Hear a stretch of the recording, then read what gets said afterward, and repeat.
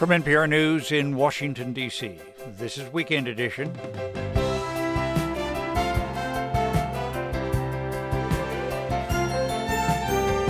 I'm Scott Simon. This hour, the latest from Israel and Gaza. Ron Elving on the Week in Politics. Democrats won a lot of state elections, but will they lose their Senate majority? Also, what's the future for crypto? Is there one? And Claire Keegan, the great Irish writer, with new stories about men, women, and the toll of time. I think our mortality does make sense of our lives.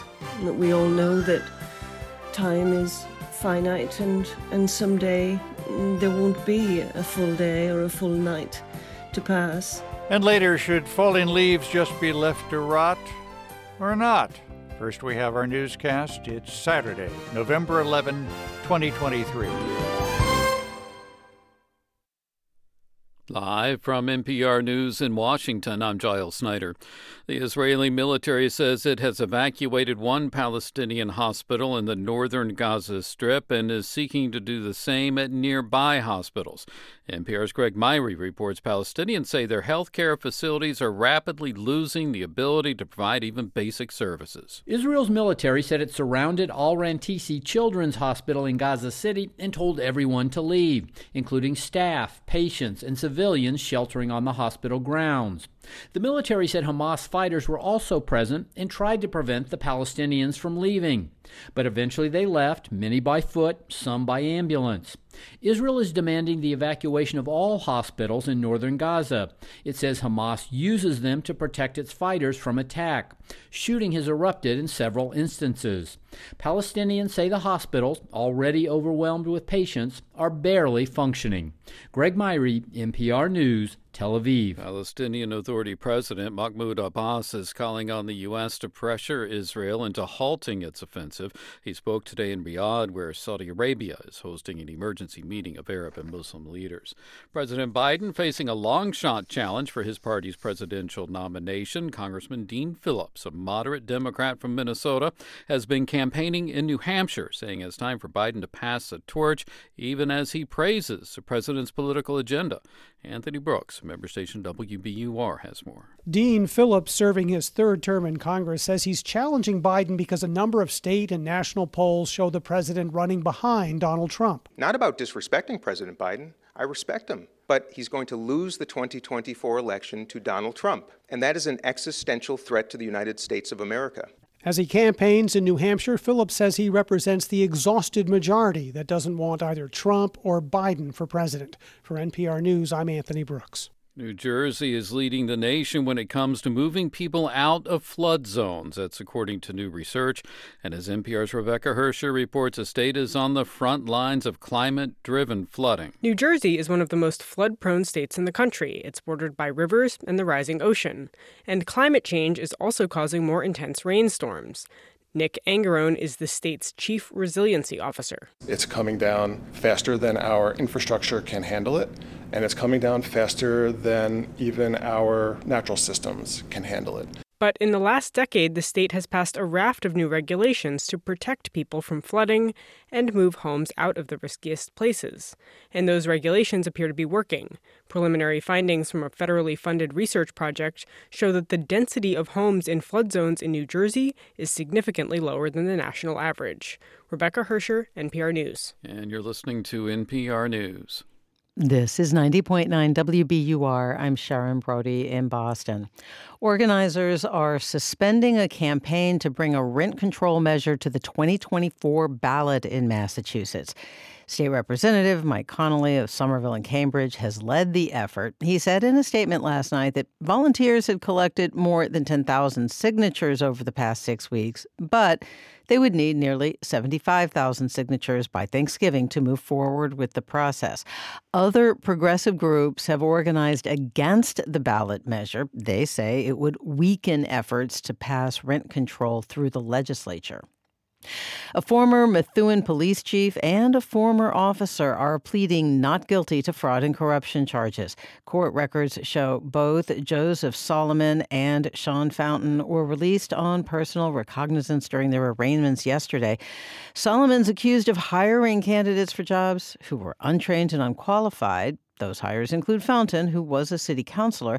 Fountain's accused of misrepresenting his training credentials, including forging a certificate.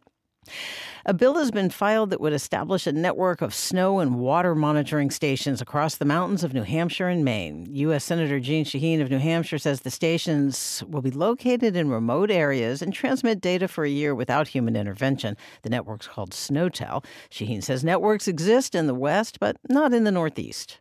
Well, I think it'll allow us to better predict. So one of the things that it's going to look at is water levels, snowpack. That'll help tell us if we should expect flooding, if we expect drought, if we see drought, how to better prepare for that. Shaheen says this will allow farmers to change the way they irrigate crops if necessary. She also says it will help the outdoor economy. Last night, the Celtics beat the Nets 121-107. Tonight, the Bruins are in Montreal against the Canadiens. It is 42 degrees in Boston with sunshine today, and temperatures in the mid-40s, low dipping to about 30 degrees overnight. A sunny Sunday, highs tomorrow in the low 40s. This is WBUR. WBUR supporters include the Annie E. Casey Foundation, using research and evidence to develop solutions that help families and communities create a brighter future for young people. More information is available at aecf.org.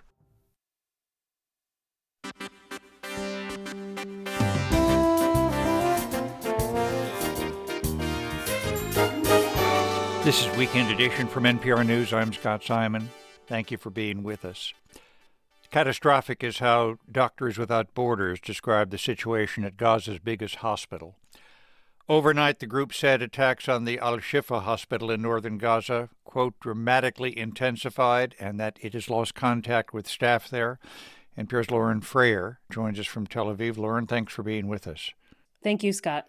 What do we know about the situation in Gaza's hospitals? Well, this morning, Gaza's health ministry said Al-Shifa Hospital is now run out of fuel and suspended operations. There are reports of patients dying, including a newborn baby in an incubator that turned off when the power shut off. Israel says Hamas's main command center is underneath this hospital. Hamas and Al-Shifa staff deny that. Palestinian officials say this hospital, and witnesses nearby say this hospital has been hit by Israeli bombs and artillery. Israel says at least one of those attacks was actually a militant rocket that misfired. Thousands of people have camped out in and around this hospital complex. Today, they see Israeli troops approaching from the ground. Israel's military says it's trying to evacuate these hospitals so it can deal with Hamas. Today, it said it evacuated a children's hospital, Al-Rantisi, but that Hamas members slipped out, mixed in with doctors and civilians. The World Health Organization says a majority of Gaza's hospitals are no longer functioning. A UN spokesperson said, quote, if there is hell on earth, its name is Northern Gaza. The United Nations says about 2/3 of the residents in Gaza have been internally displaced. What can you tell us about their efforts to leave, and can they even? Israel's pausing attacks in certain areas for a few hours at a time. Today, an Israeli military spokesperson tweeted out guidance in Arabic that's aimed at people in Gaza, though many people there don't have internet, saying safe passage is open for a few hours today along two corridors, one inland, one newly opened seaside route, as well as in a refugee camp called Jabalia, which has been absolutely flattened. The UN says more than 150,000 people have used these evacuation corridors. NPR's producer in Gaza, Anas Baba, has been talking to some of them. We met this man holding a wooden stick just to hold the weight of their baggages for the long walk. This man, Abu Ahmed, says his home was shelled. He describes being shot at. He says he's been walking more than an hour in the heat. Our producer, Anas, has also been sending us video of whole families stumbling south, children waving white handkerchiefs. And Scott, I want to note, these evacuation routes don't take you to safety. They take you to southern Gaza, away from the ground battles, but where you're still vulnerable to strikes from the air. Lauren, health officials in Gaza say more than 11,000 people have been killed there in more than a month of military strikes, and there are growing calls for Israel to exercise restraint. What is the Israeli reply? Israeli Prime Minister Benjamin Netanyahu says Hamas started this. He accuses Hamas of using human shields. He has ruled out anything more than these little pauses in attacks in certain areas. He says there will be no ceasefire without the return of hostages. Around 240 hostages are being held in Gaza. There are rumors of prisoner swaps, negotiations. That's obviously secret. We have nothing public on that yet. And Scott, Israel overnight revised down its own death toll from the October 7th attacks to around 1,200. That's 200 fewer victims than Israel's been citing for the past month. Many of the bodies that day were burned and mutilated. The process of identifying them is still underway. But it was that volume of loss of life that prompted Israel to launch the attacks on Gaza that we're still seeing today. NPR's Lauren Frayer in Tel Aviv. Thanks so much. Thank you, Scott. Of course, President Biden has strongly supported Israel's military offensive against Hamas, but the civilian death toll and destruction in Gaza has put his administration under pressure. NPR's Ron Elving joins us. Ron, thanks for being with us. Good to be with you, Scott. It's been a month now since the crisis began, and the challenge has been relentless, hasn't it? Yes, the carnage continues. The pressure is unrelenting. The Biden administration confronts this crisis on three fronts. They have to support Israel, the state, and the idea of modern Israel. That has been the U.S. commitment for 75 years. But the administration is also working to restrain the retaliatory actions of the Israeli military and moderate the response of the Israeli government. Recalling, of course, that it's a government often at odds with its own people in Israel and with many American Jews over the autocratic policies of Prime Minister Netanyahu. Now, this is driven in part, too, by Democrats in Congress. In the Senate this week, 24 Democrats and 2 independents sent a letter to Biden urging restraint, urging that only defensive aid to Israel be sent without a challenge to them to provide a plan for Gaza. So that points us to yet a third front. The White House is dealing with a divided Democratic Party, some fully supporting Israel, as in the past, but some more empathetic with the suffering and the claims and the aspirations of Palestinians in Gaza and elsewhere. $14 billion of military aid has been promised by the Biden administration to Israel, but it hasn't come about yet, has it? It's in limbo, and for the moment, it is the latest casualty of the infighting within the House Republican majority. There's a small but determined core of conservative activists within that body, empowered to a large degree by former President Trump, who are refusing to return to business as usual. They have voted out their own leader, the Speaker of the House. They took weeks to replace him with someone who has had no time for on-the-job training. So the House did vote for aid to Israel, but only after stripping out money for Ukraine, Taiwan, and other purposes. They also have added what's known as a poison pill amendment, cutting enforcement money for the IRS, money needed to collect legally owed taxes. That whole approach faces bipartisan rejection in the Senate, not to mention a veto from Biden, so not yet a serious negotiation. And a deadline for the budget approaches, doesn't it? 6 days, to be exact. By next weekend, at least parts of the federal government will probably be shutting down. That's unless the House and Senate can work out another stopgap funding bill. They call it a continuing resolution. It amounts to kicking the can down the road, and eventually they'll probably do just that. But here again, there is a contingent in the House that would rather see at least part of the government shut down, at least temporarily, than go along with what they consider business as usual. And that's a pledge they made to the people who voted for them.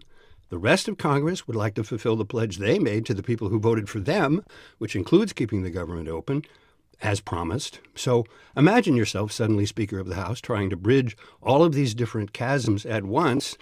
Not an enviable task, and last week they brought 2 spending bills to the floor, and they couldn't pass either one with their own votes. I never imagined myself as Speaker of the House, but I get your point. Democrats celebrated a lot of wins in elections at the state level. Is this a temporary reprieve, in a sense, for the polls about President Biden?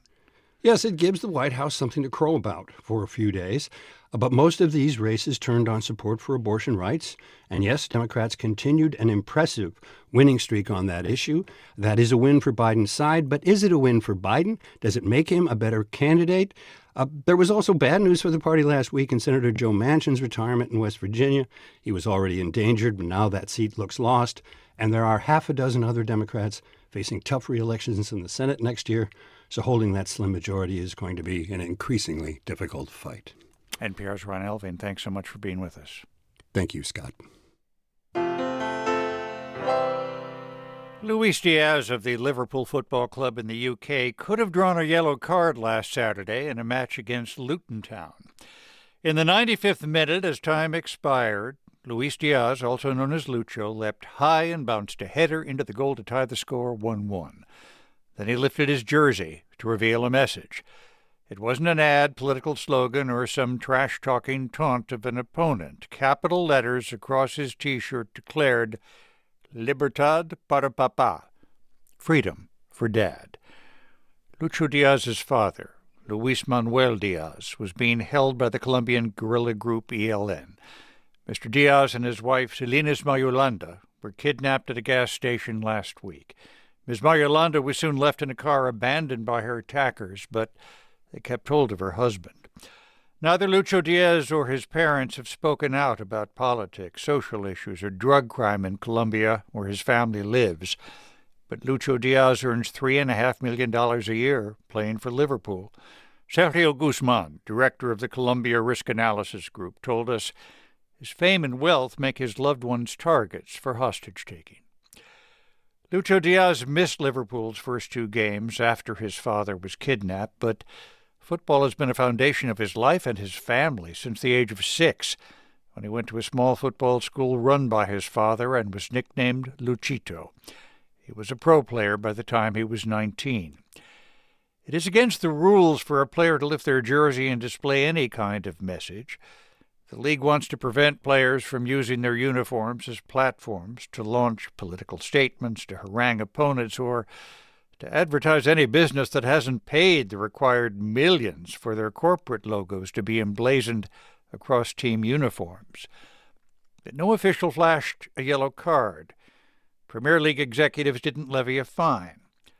Football officials seemed to recognize that what Lucho Diaz had written across his body wasn't a slogan, jeer, or ad. It was a loving son's cry for the freedom of his father. And on Thursday, Luis Manuel Diaz was released by the ELN. He'd been held hostage for nearly 2 weeks. In that game in which Lucho Diaz scored the last goal and lifted his shirt to call for his father to be freed, the final score was a draw. Liverpool won, Luton Town won. But fans have a lot more than the score to remember.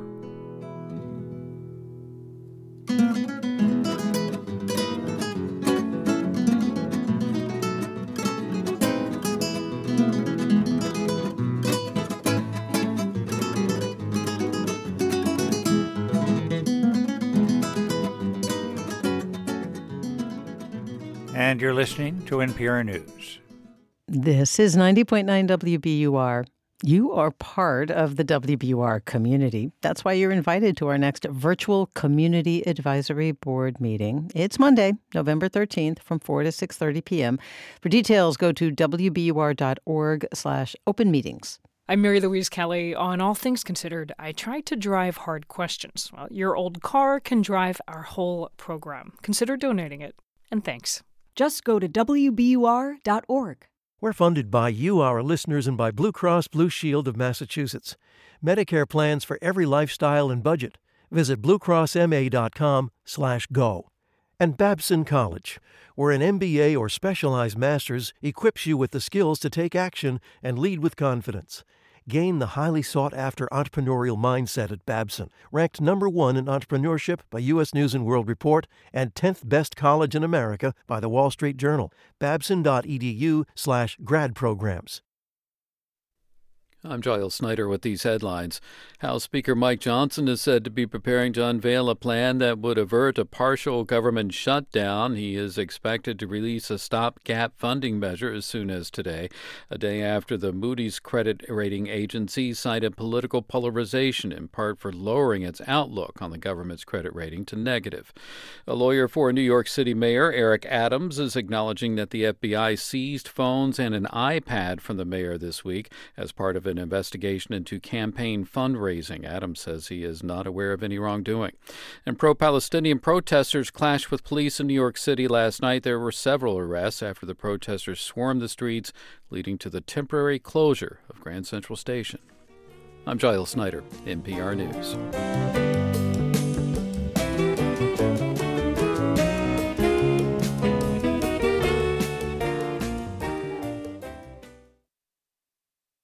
Support for NPR comes from this station and from Made in Cookware, partnering with chefs like Tom Colicchio to bring professional-grade cookware to restaurants and home kitchens. Their cookware can be found at madeincookware.com. From Carnegie Corporation of New York, supporting innovations in education, democratic engagement, and the advancement of international peace and security.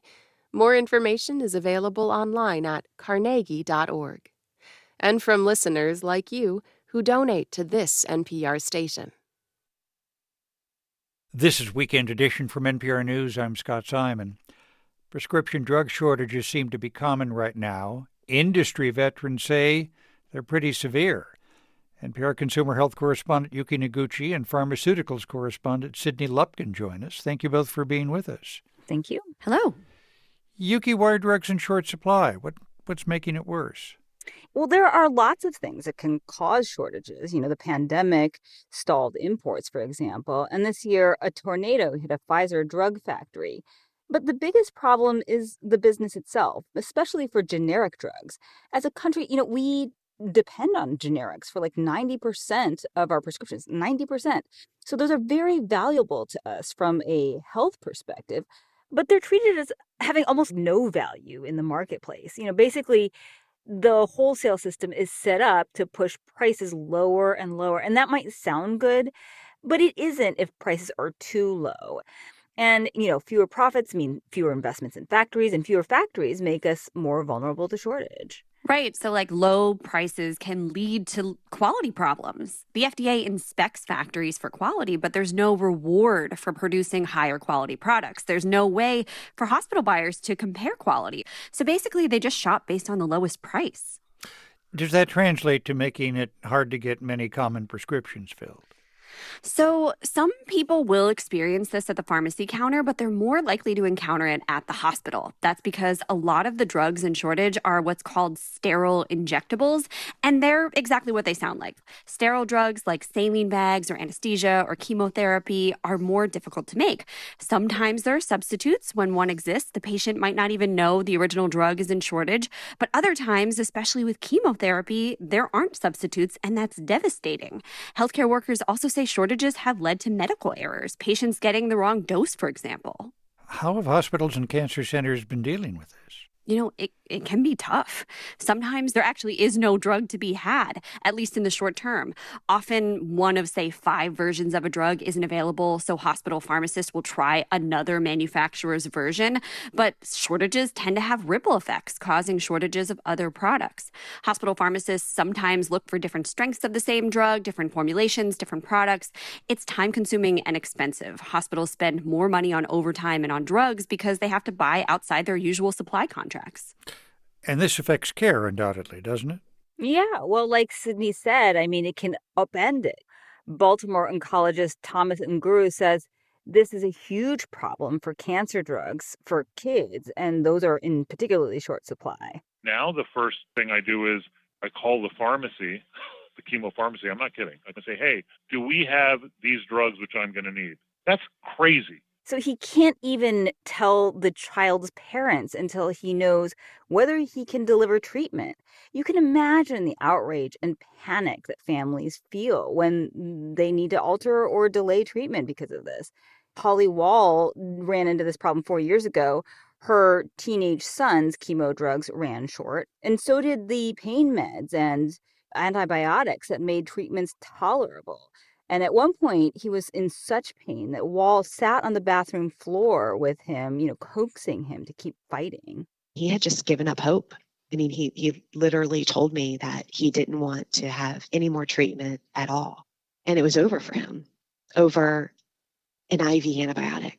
And he did end up fighting and surviving. But, those shortages of those products are for the same business reasons. That's very hard to hear. are the shortages getting any better? There are fewer of them than there were over the summer when the country was approaching a 20-year record number of drug shortages.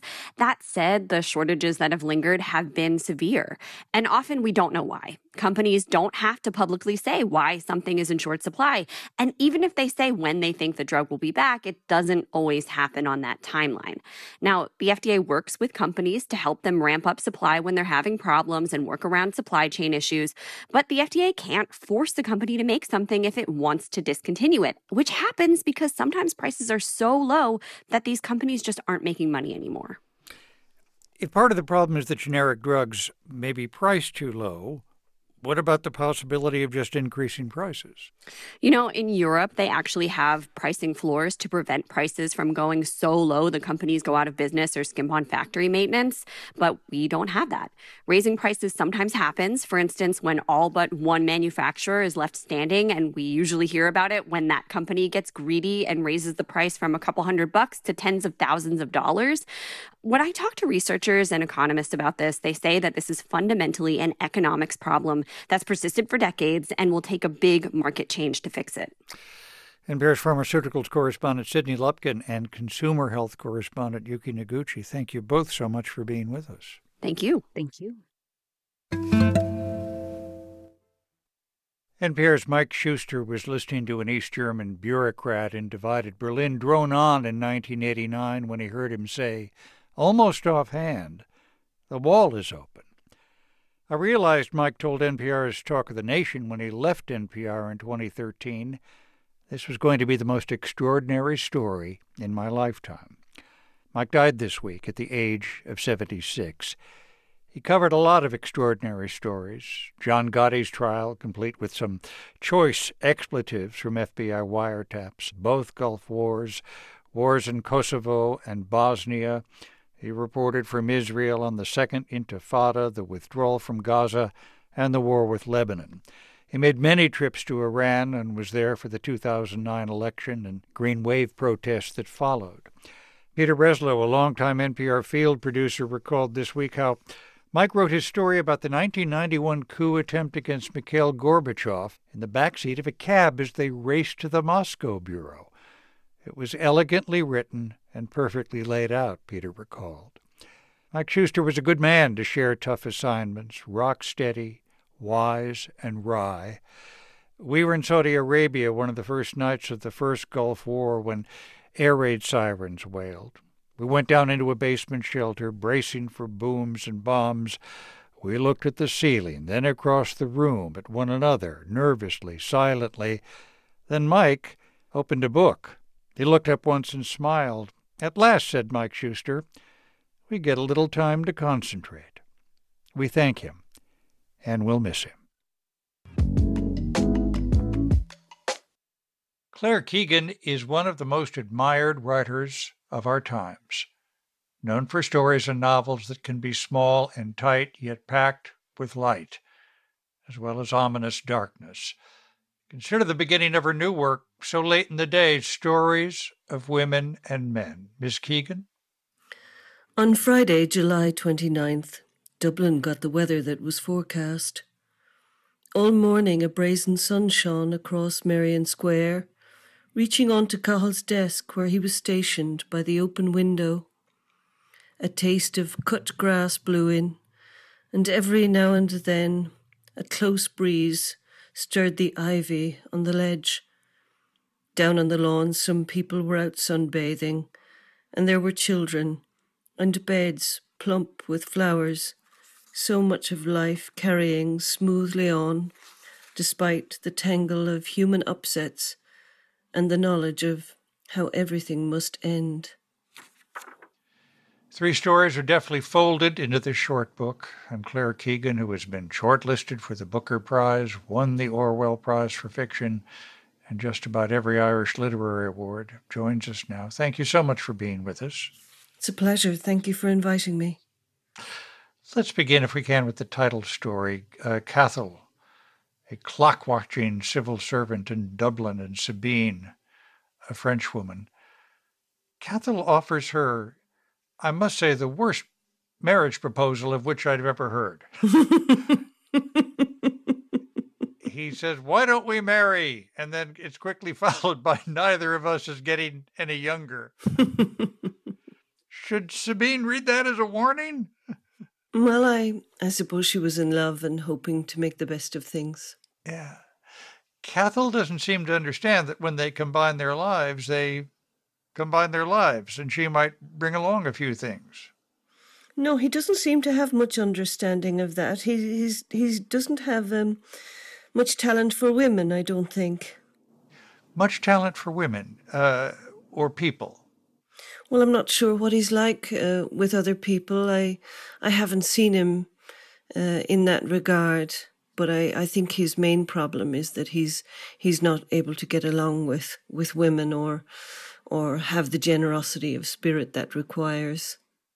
Now that's interesting. You say you haven't seen him get along with people other than I guess Sabine.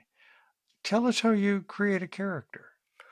Well, I'm not sure. I go around thinking about them and wondering what they would do in different situations, even if you're at the supermarket and looking what's in somebody else's trolley and thinking about what they'd take home with them and what they dream of and what they'd say. And a great deal of what you write down doesn't feel accurate. And I suppose a great deal of the challenge then is trying to become articulate and refine it so it feels accurate.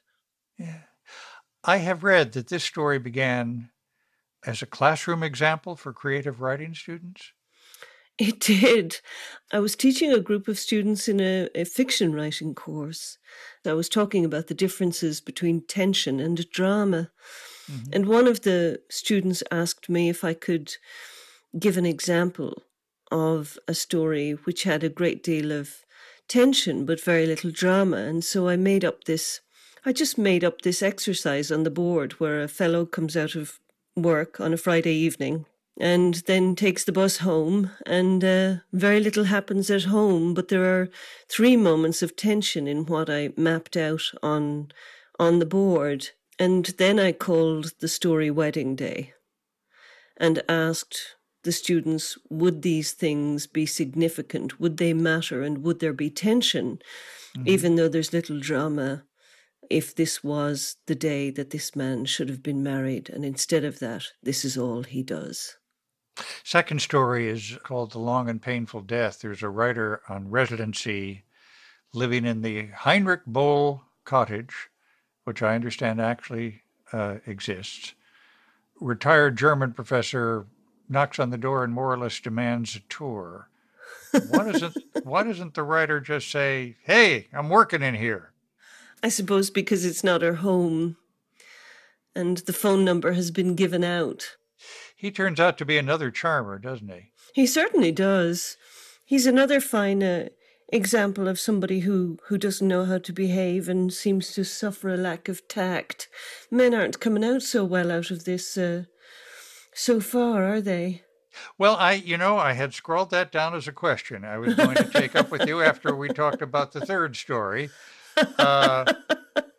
You don't read this book and think well of men. At least I didn't. Did I miss something? No, you didn't. Yeah. In that third story, Antarctica, a married woman decides if she's ever going to have an affair, she better do it now. Takes the train into the city, do a little holiday shopping, and meets a stranger who can get the job done. Am I putting that correctly? I think you are. You could also say that she doesn't come out so well from the story either, even from the beginning in her intentions. I wonder if that's a theme that occurs to you over and over. The fact that our world is finite. I mean, you say it in the first paragraph, and there's a momentous sense of it at the end of the story, too. Somebody trying to put some excitement they've never had into their lives and doesn't necessarily turn out the way that they had projected. I think our mortality does make sense of our lives. That we all know that time is finite and someday there won't be a full day or a full night to pass. And nobody knows when or where or why that will happen. So it's an extraordinary thing that we go along sometimes the way that we do with this knowledge, this common knowledge. But of course, it's part of literature, and I don't think it's anything people forget about for too long, especially in times of trouble and upset. Claire Keegan's new book, So Late in the Day, Stories of Women and Men. Thank you so much for being with us. Thank you so much for inviting me. It's been a pleasure. You're listening to Weekend Edition from NPR News. 1 year ago today, the cryptocurrency exchange FTX filed for bankruptcy. Now its founder, 31-year-old Sam Bankman-Fried, could spend the rest of his life in prison. This is a double blow that threatens the very future of crypto. NPR's David Gura joins us. David, thanks so much for being with us. Thanks for having me, Scott. A jury found Sam Bankman-Fried guilty of securities fraud and money laundering. How's the crypto industry taking it? Well, of course, thousands of FTX customers lost billions of dollars in this fraud. A lot of them bought cryptocurrency during the pandemic, Scott, when it was seen as the next big thing. The people who represent other crypto companies now want to distance themselves from FTX and from Sam Bankman-Fried, as you might imagine. Kristen Smith heads a trade group called the Blockchain Association. She is one of them. And in a statement, she told me this trial was about a crook, not crypto. But that message may not get through to individual investors who still feel burned by what happened at FTX, according to Yesha Yadav. She's an expert on crypto law at Vanderbilt. So it's very hard for the industry to really disassociate itself completely from FTX and, put that as an isolated incident. And that's because FTX and Sam Bankman-Fried were such big players in the world of crypto. They spent big money, real dollars, on a Super Bowl ad with Larry David, on endorsement deals with Tom Brady and Steph Curry, all with this goal, Scott, of making FTX a household name and to make cryptocurrency popular. Has the federal government taken stronger action against crypto since FTX blew up? Well, we have seen financial regulators like the SEC go after other crypto exchanges and go after celebrities who promoted cryptocurrencies. And one reason they're doing this is they have gotten tired of waiting for Congress to act. There were hearings after FTX filed for bankruptcy. We've seen draft legislation, but lawmakers still have not passed anything substantial related to crypto. And Scott, the odds of that happening, as you might expect, are only going to diminish as we get closer and closer to the next election. Is crypto hot anymore? Not as hot as it was. As FTX teetered on the brink, we saw this dramatic downturn in cryptocurrency prices. It deepened. Bitcoin fell to around $15,000 from an all-time high of around $65,000 in what was called a crypto winter. And this isn't surprising given how much money FTX customers lost. Something individual investors lost is their appetite for risk. But in the last few months, we have seen signs that the market is starting to thaw. So far this year, Bitcoin's price has more than doubled, so it may not be as hot as it once was, but this is a market that it seems is starting to bounce back. So there is a future for crypto? Some of the wild speculation that was a hallmark of the crypto market during FTX's heyday has gone away, according to Timothy Massad. He's a former regulator. He ran the Commodities Futures Trading Commission. But Massad, who is now researching crypto at Harvard, says he is still not completely convinced of its viability, given what he's seen so far. I don't think the use case for a lot of what's been developed in this sector has really been proven. He hasn't seen applications for how it might work in the real world. Now, companies and investors are focusing on how the technology behind cryptocurrencies can be applied to various industries like healthcare and insurance, and there are still individual investors who want to buy and sell crypto. Fidelity recently made it possible for people to put Bitcoin in their retirement portfolios, and several big money managers, including BlackRock, want the government to approve a security that would track the price of Bitcoin, which would widen that cryptocurrency's appeal even more. Last thing here, Scott, I want to go back to FTX.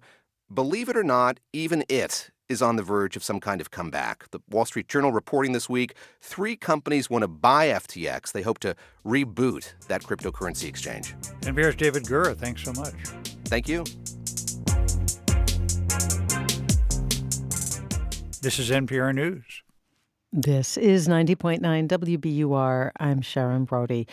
You will not find a rent control measure on the 2024 state ballot in Massachusetts. Organizers are suspending a campaign to get that question to voters because they anticipate they cannot gather enough signatures by the deadline this month.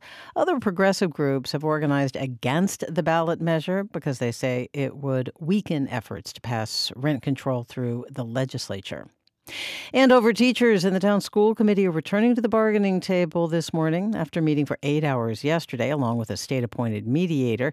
The teachers went on strike yesterday, although teacher strikes are illegal in Massachusetts. It is 44 degrees in Boston with sunshine today. Temperatures in the mid-40s, low dropping to about 30 degrees overnight. You can expect sunny skies tomorrow, Sunday's highs in the low 40s. This is 90.9 WBUR. We're funded by you, our listeners, and by Delta Dental, reminding you that a healthy smile is a powerful thing. Discover the connection between oral and overall health at expressyourhealthma.org.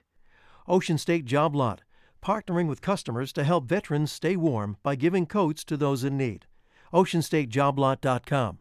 And Boston Gay Men's Chorus, with Green and Gleeful, a whimsical holiday extravaganza, 4 shows only, December 10th to 17th. Tickets at bgmc.org. This weekend, the latest from Israel and Gaza. Also, can Congress head off a shutdown? And Weekend Edition's puzzle master on the zen of our show's oldest segment. I'm serious about making things fun. Yeah. Our goal is for every player on the air to sound smart. At Home with Will Shorts and all the latest news on Weekend Edition from NPR News. Tomorrow morning at 8 on 90.9 WBUR. Support for NPR comes from this station and from Staples, with supplies to get business done no matter where it gets done. From ink and toner cartridges to technology like laptops and networking accessories. More at Staples stores or staples.com. From the Walton Family Foundation, working to solve social and environmental problems to improve lives today and benefit future generations. More information at waltonfamilyfoundation.org. And from listeners like you who donate to this NPR station. This is Weekend Edition from NPR News. I'm Scott Simon. Civilians on both sides of Israel's northern border have been killed by the daily exchange of rocket fire and artillery with the Iran-backed Hezbollah and other armed factions in Lebanon. The Israeli military says about 125,000 people have been evacuated from the border region because of the fighting. But some hospitals in Israel's north have continued working by going underground. NPR's Alyssa Nadworny reports. When you visit the Galilee Medical Center in the northern Israeli city of Nahariya, you can hardly tell you're well under street level. There are nursing stations, operating rooms constantly in motion. Family members visiting loved ones, a neonatal intensive care unit, where a father caresses the feet of his newborn. Babies delivered as early as 24 weeks fill the beds. We are the closest hospital to any border in Israel. Dr. Masad Barhoum is the director of this community hospital, just 6 miles from the border with Lebanon, which you can see out the windows upstairs. We are down here in the underground with the patients because we are preparing ourselves to continue taking care with the patients even under fire. On October 7th, the day Hamas-backed militants from Gaza crossed into southern Israel and killed about 1,200 people, this hospital moved underground. It's not new. It was used in Israel's 2006 war with Lebanon. A missile hit the hospital's 4th floor back then, but patients and staff were already underground. And they're here again, as fighting between Israeli forces and militants in neighboring Lebanon has intensified. The threat is real. There is no doubt about it. The war is here. Dr. Bahir Sirhan is an ER doctor here. For the last few weeks, he and his team have been treating soldiers wounded from fighting in Gaza in the south, plus more than 200 northern residents injured in rocket attacks from Lebanon. There was one case for Sirhan that was especially challenging. They told us that we are receiving 4 people. They'd been caught in rocket fire near the border. But when the patients arrived, they turned out to be his relatives. So it went like from being on one side to the other side, from being a doctor to being a family member. It's a bit confusing. It took me several minutes to cool down my nerves and start treating him. Their injuries weren't critical, and his family members survived. But it still haunts him. I don't wish to treat my family again. It's a nightmare. Let's start from here maybe, okay? 40 minutes south in the northwestern city of Haifa. The blue spots, this will be the surgical wing. Rambam Healthcare Campus, Israel's largest trauma hospital, has converted a 3-floor underground parking garage into a hospital. So we're just walking along these corridors, and there are parking spots filled with hospital beds. Of course, yeah. Dr. Natanel Horowitz is part of the team setting up this underground 1,400-bed facility. He points out oxygen hookups, monitors, and respirators. I'm not familiar with another facility like this in the whole world. He shows us that the entrances can also be sealed in case of a chemical weapons attack. Okay, this huge door. Then this facility is isolated from the outside 100%. Nothing can get in. It's a stark contrast to Gaza's deteriorating healthcare system, already struggling before the war. Nearly 20 hospitals there have stopped functioning in recent weeks due to lack of fuel. On our recent visit to Rambam, hospital leaders were running a drill to help nurses and doctors get used to working in a parking garage. I cannot lie and say it's not a terrifying and frightening situation, because it is. Elena Meister is an internal medicine nurse taking part. She and her colleagues have a lot of questions. Where is everything? Where people will be? What is the plan? So it's very important that people go down here so they will know how it looked like. There is one department down here that already is up and running. A proof of concept, the pediatric dialysis unit. Tal Romano is here with his 4-year-old son Hadar getting treatment. It makes me feel more comfortable, and also for my kids. As we talk, a nurse draws a flower in pen on Hadar's leg to make him laugh. Romano says his only critique of getting treatment underground is that Hadar misses the colorful, kid-friendly decor of the upstairs unit. For the kids, it's a little bit difficult, They doesn't see the outside world, and they don't get used to it so easily. It's hard to make a concrete parking garage feel welcoming. Alyssa Nadworny, NPR News in northern Israel. And for more coverage of the Israel-Hamas conflict and for differing views and analysis, you can go to npr.org/MideastUpdates.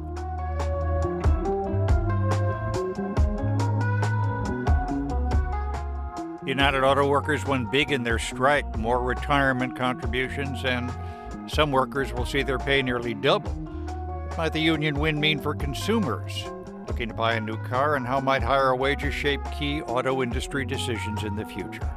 NPR's Camila Dominowski tackles those questions tomorrow on Weekend Edition Sunday with Ayesha.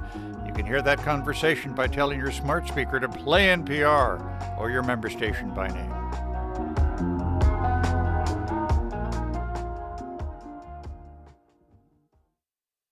Many parks and lawns are currently a carpet of gorgeous fallen leaves. Why not just let them be instead of rake, rake, rake, or that blare of gas-powered leaf blowers? Mercy! There is a Leave the Leaves movement that says, let those leaves lie. But should you really? We will ask Jessica Damiano. She's a master gardener who writes the weekly Dirt newsletter. Thanks very much for being with us. Thanks for having me. What is the case for just letting leaves be? Well, there's a movement that's been gaining steam for the past few years, and it's called Leave the Leaves. And the idea is to avoid sending your bagged up leaves to the landfill, which most people do, right? Not to put this natural resource that could decompose naturally into a plastic bag and into a landfill. But if you leave them on your plants, on your soil, they will break down just like they do on the forest floor, right? No one's raking in the forest. The leaves fall and they stay where they land, and they decompose into this rich humus that, more plants grow out of, and it fertilizes them. We throw out the leaves and then we buy fertilizer, which makes no sense, and it's a waste of money. You're utterly convincing me so far. But what's the downside? Well, there really isn't a downside unless people read a headline, leave the leaves, or they see the movement on social media and they don't look into it any further, which is what a lot of people, unfortunately, are doing as far as I can see. So when a large tree drops leaves on their lawn, they might be tempted just to leave them there. We don't have to rake. But if you have a lawn and it's covered with leaves, it could really endanger the health of your lawn. So if you're in an area in the north like I am, where you're going to get snow over winter. You're in Long Island, we should explain. I'm on Long Island in New York, yes. And so we're bound to get snow. And what would happen is the snow would, hold the leaves into moisture right onto the lawn surface. And that encourages the growth of mold and mildew and fungal diseases. So I would not leave a thick mat of leaves on your grass. If you have a scattering, that's fine. They'll break up. Generally, if you can see quite a bit more lawn than leaves on your lawn, then it's fine. But if you're seeing more leaves than grass, I would move some away or move most of them away and push them into your garden beds where they'll insulate the plant roots, break down into this rich soil conditioner and be good for the plants and the hibernating insects. And that's really important. That's something that, a lot of people don't consider or think about when they're removing leaves from their lawn or from their garden beds or their properties. And that's that insects, lay eggs in the leaves. They hibernate in the leaves, and we need those insects and pollinators, come spring for our plants. Yeah. This is a very personal question. I apologize. What do you do with your leaves? I push. That's very, very personal. I don't know you like that, Scott. Yeah, no, I felt bad. Believe you me, I don't ask it of everybody. I push them into my garden beds over my, perennial roots. And that's free mulch for me. So then I don't have to mulch. I push them there and I leave them there. And then by spring, they're, quite, on their way to decomposing. They're partially decomposed. By the end of summer, I don't even know that they were there.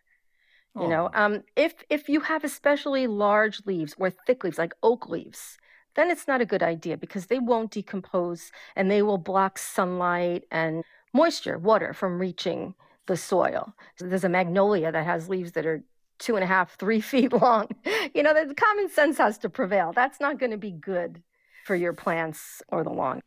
I have to confess to you, I have lived in apartments all my life. Mm-hmm. And I would understand a discussion about the trade economy of Luxembourg more than what you've just said.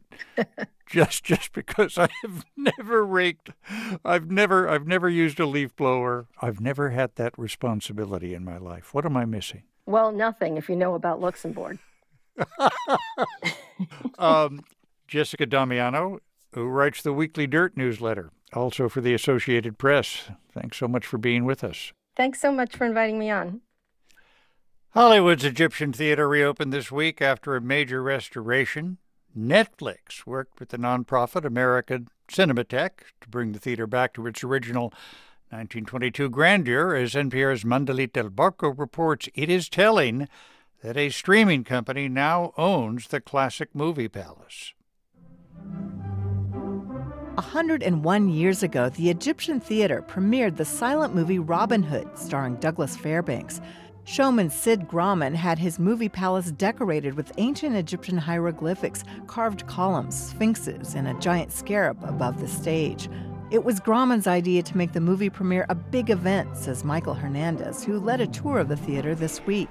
Sid Grauman would dress his staff in Egyptian garb, and they were part of the show. The Egyptian guards that would patrol the rooftop of the palace, calling out announcements in movie times. 10 minutes of the movie, 5 minutes of the movie, grab your seats, Robin Hood is about to begin. And then his young ladies, he would dress as harem girls that would go out into the courtyard and greet the patrons that were coming into the courtyard, and they would also escort them to their seats. Grauman apparently had movie stars dress up in gowns and tuxedos. The fanfare, the Klieg lights, the red carpet, that was all Grauman's idea, says the executive director of the American Cinematheque, Ken Scherer. He says Grauman was inspired by a train ride to L.A. For the VIP section on the train, there was a red carpet. And he thought to himself, Jesus, that's a great idea. The Egyptian theater opened just weeks before the discovery of King Tut's tomb. But already, Egyptian culture was all the rage, says historic architect Peyton Hall, who worked on the theater's restoration. I don't think Sid Grauman was prescient about what was going on in the tombs of Egypt, but he was very much on top of popular architecture and promotion. Further down Hollywood Boulevard, Grauman went on to build his Chinese theater, where stars' handprints and footprints are immortalized in cement. Over the years, the Egyptian theater changed owners, and by the 1970s and 80s, it was rather run down.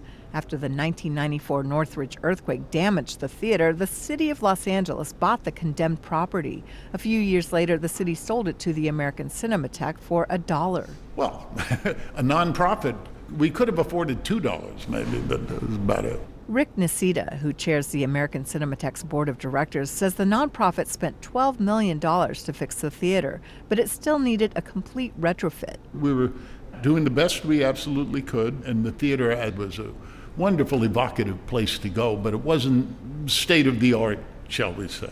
Enter Netflix co-CEO Ted Sarandos, who's also on the Cinematheque's board. So I called Rick one day and I said, why don't I have Netflix buy the theater and then we'll do the preservation work.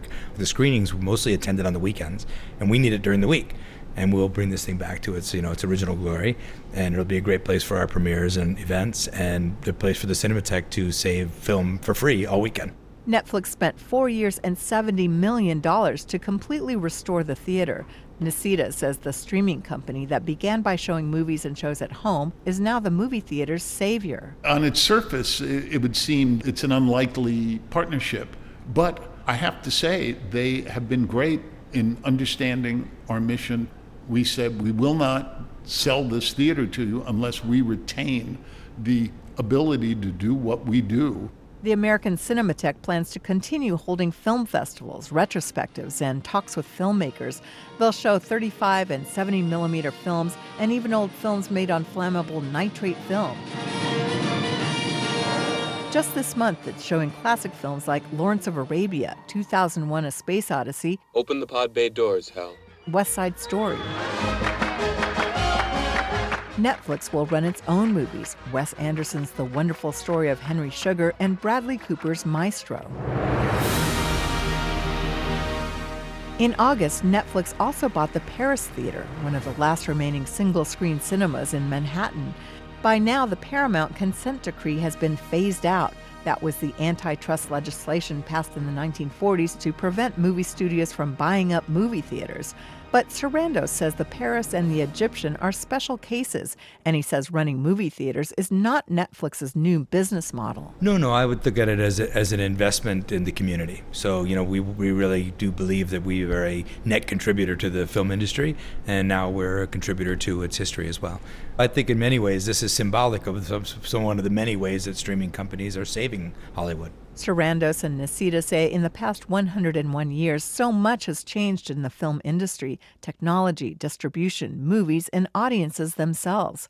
On Thursday, the Egyptian reopened with a premiere screening of David Fincher's new film, The Killer. No one was dressed like an ancient Egyptian. The brand new old movie palace has LED lights and a state-of-the-art projector and sound system, but it still transports audiences to another world.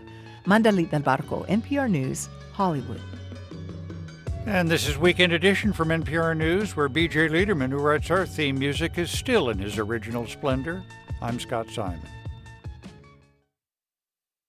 Support for NPR comes from the station and from Raymond James, a firm focused on transforming lives, businesses, and communities through tailored wealth management, banking, and capital market solutions. Learn more at raymondjames.com.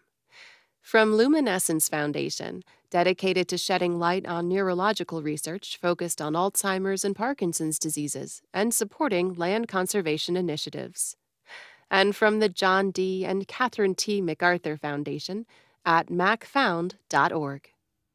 This is 90.9 WBUR. It's 44 degrees in Boston, lots of sunshine today, and temperatures in the mid-40s. We're funded by you, our listeners, and by Mass General Brigham Health Plan, integrated with one of the world's leading healthcare systems and offering innovative plans, a broad network of doctors, and options for individuals, families, and retirees. Mass General Brigham Health Plan is focused on you and those important to you every day. MassGeneralBrighamHealthPlan.org.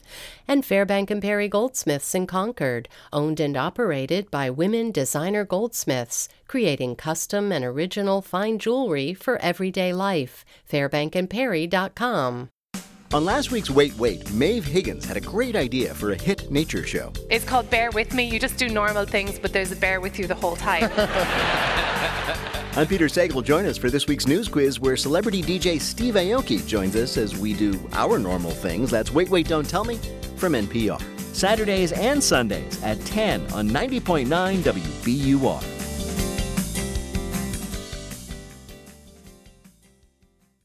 I'm WBUR City Space Director Amy McDonald, and this is 90.9 WBUR FM Boston, 92.7 WBUA Tisbury, and 89.1 WBUH Brewster.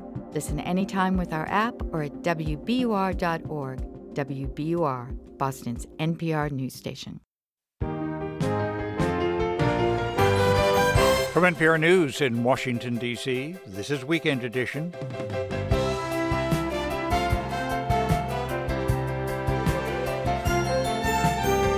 I'm Scott Simon. This hour, President Biden and President Xi of China set to meet.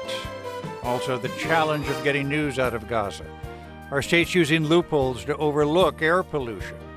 Waffle House workers rally. Michael Cunningham's first novel in almost a decade tells the stories on a single day over 3 years of the pandemic. And Marshall Chess has a new album with fresh riffs on the music that made his family name a part of the blues. My father didn't know music. He came from Poland. He was an immigrant. But he soon learned there's magic in music more than any other apparent magic. First, we have our newscast. Today is Saturday, November 11, 2023. Live from NPR News in Washington, I'm Giles Snyder. Israel has revised downward its official death toll from the Hamas attacks on October 7th. NPR's Lauren Freyer reports from Tel Aviv. In a text message to journalists, a spokesperson from Israel's foreign ministry says around 1,200 is now the official number of people killed by Hamas militants on October 7th. That's about 200 fewer victims than Israel had been citing for more than a month. Israeli media quote unnamed officials as saying some remains were initially misidentified.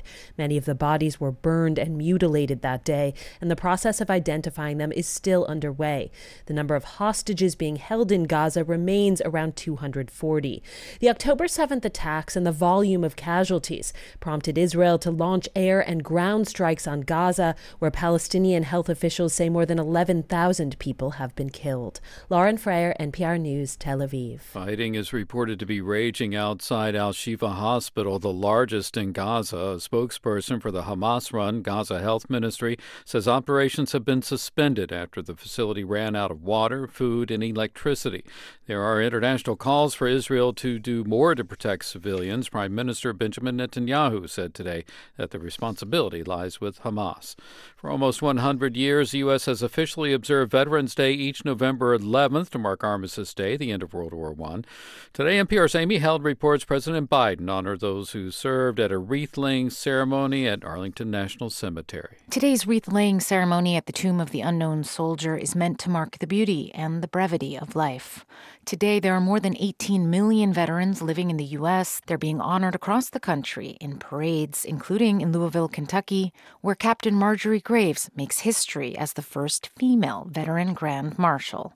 She served as a nurse in the Vietnam War at the age of just 24. I went through a very difficult time based on some PTSD that I had from Vietnam. I said I was involved as a body identifier for a 34-soldier crash. Graves is still helping veterans cope with post-traumatic stress disorder. The VA says among those who have served, somewhere around a quarter have experienced it. Amy Held, NPR News. A tentative deal between actors and Hollywood studios now in the hands of the SAG-AFTRA union's rank and file after the union's board voted overwhelmingly to approve it. Duncan Crabtree Ireland is the union's national executive director and chief negotiator. The union's national board voted to approve by 86% vote the tentative agreement that the negotiating committee reached with the AMPTP on Wednesday. Voting by union members expected to begin on Tuesday and continue into December on that 3-year contract. Provisions around the use of artificial intelligence among the final sticking points that were worked out. This is NPR News. This is 90.9 WBUR. I'm Sharon Brody in Boston. Andover teachers and the town school committee will head back to the bargaining table this morning. Yesterday, the teachers went on strike. Teacher strikes are illegal in Massachusetts. The two parties bargained for 8 hours yesterday with the help of a state-appointed mediator. The teachers say the school committee already has increased its parental leave proposal to 11 paid weeks and the number of sick days to 15 for instructional assistants. A Whitman mother has filed a wrongful death lawsuit against a UNH fraternity and local bar about 2 years after her son died following a night out. 22-year-old Vincenzo LaRossi was found dead in an icy swamp in New Hampshire. The lawsuit alleges that Scorpions Bar and Grill overserved him. The suit also says the UNH Sigma Chi fraternity violated several safety policies that night. Students kicked LaRossi out of a party while he was visibly drunk and dazed from being punched in the head during a fight. Veterans hoping to ferry around the Cape and Islands can ride for free today. The Steamship Authority is giving free tickets to those in active duty and honorably discharged and retired veterans. Veterans can use their real ID as verification. Boston's open-air holiday market, known as the Snowport, is now open in the Seaport. More than 120 small businesses are participating in the third annual market. Ariel Foxman oversees the Snowport for WS Development, which hosts the market. He says 60% of vendors this year are local to New England. And over 70% of our businesses identify as either BIPOC and or female-owned, which we know also is something really important for consumers coming into Snowport and coming into the holiday market, knowing that they're making a difference on so many levels. The Snowport market is open 7 days a week through the end of the year. It is 44 degrees in Boston, sunny skies today, and temperatures in the mid-40s. Low tonight dropping to about 30 degrees. A sunny Sunday's in store, highs tomorrow in the low 40s. Looking ahead to Monday, mostly sunny and temperatures in the upper 40s. WBUR supporters include Indiana University, committed to moving the world forward and working to tackle some of society's biggest challenges. 9 campuses, one purpose. Creating tomorrow, today. More at iu.edu.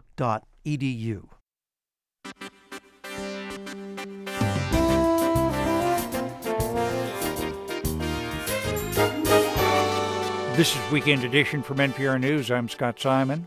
Thank you for being with us. President Biden and Chinese leader Xi Jinping are sitting down to talk next week at the meeting of an Asia-Pacific Economic Group in San Francisco.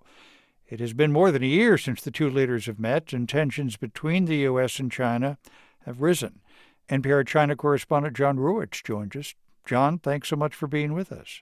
Happy to. Good morning. It's extraordinary that it's been a year since the two leaders have spoken, and it's been quite some time since President Xi has been in the U.S., hasn't it? It has. It's been more than 6 years, if you can believe that. His last trip to the U.S. was in April of 2017, and a lot has changed since then, as you can imagine. We've had a trade war, a pandemic. There have been spats over human rights and technology. Military-to-military ties were cut after Nancy Pelosi, who was House Speaker, went to Taiwan last year. There was the spy balloon incident. I could go on and on. The relationship's in a very different place than it was the last time she was here. But, you know, compared to earlier this year, in the wake of the spy balloon, things do seem to be in a little bit better shape. How so? Yeah, there's just been lots of diplomacy. You know, both sides have sent senior officials back and forth, and they seem to be keen to stabilize the relationship, to sort of put a floor under it with all this dialogue. But this trip by Xi Jinping to San Francisco is not a state visit. Biden and Xi will only talk for a few hours. They're going to talk about a wide range of things. And advisors to Biden say it's going to be limited in terms of what is going to come out of it. You know, their main goal is just to stabilize the relationship and lower the risk of conflict. Bonnie Lin is director of the China Power Project at the Center for Strategic and International Studies. I don't think either side are going in expecting major deliverables or major breakthroughs in the relationship. But it could empower the two sides to continue to make progress on areas where we've seen improvement. Right. So that's things like climate change or people-to-people interactions rather than government-to-government. The Biden administration says it wants more cooperation from China on fentanyl. A lot of the precursor chemicals come from China. We might see some agreement there. Also, there seems to be momentum toward restarting those military-to-military talks, which were cut after Pelosi's visit to Taiwan. What would be the incentive in that for President Xi?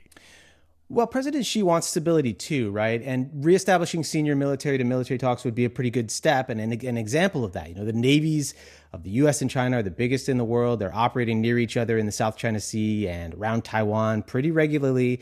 Nobody wants an unintentional escalation.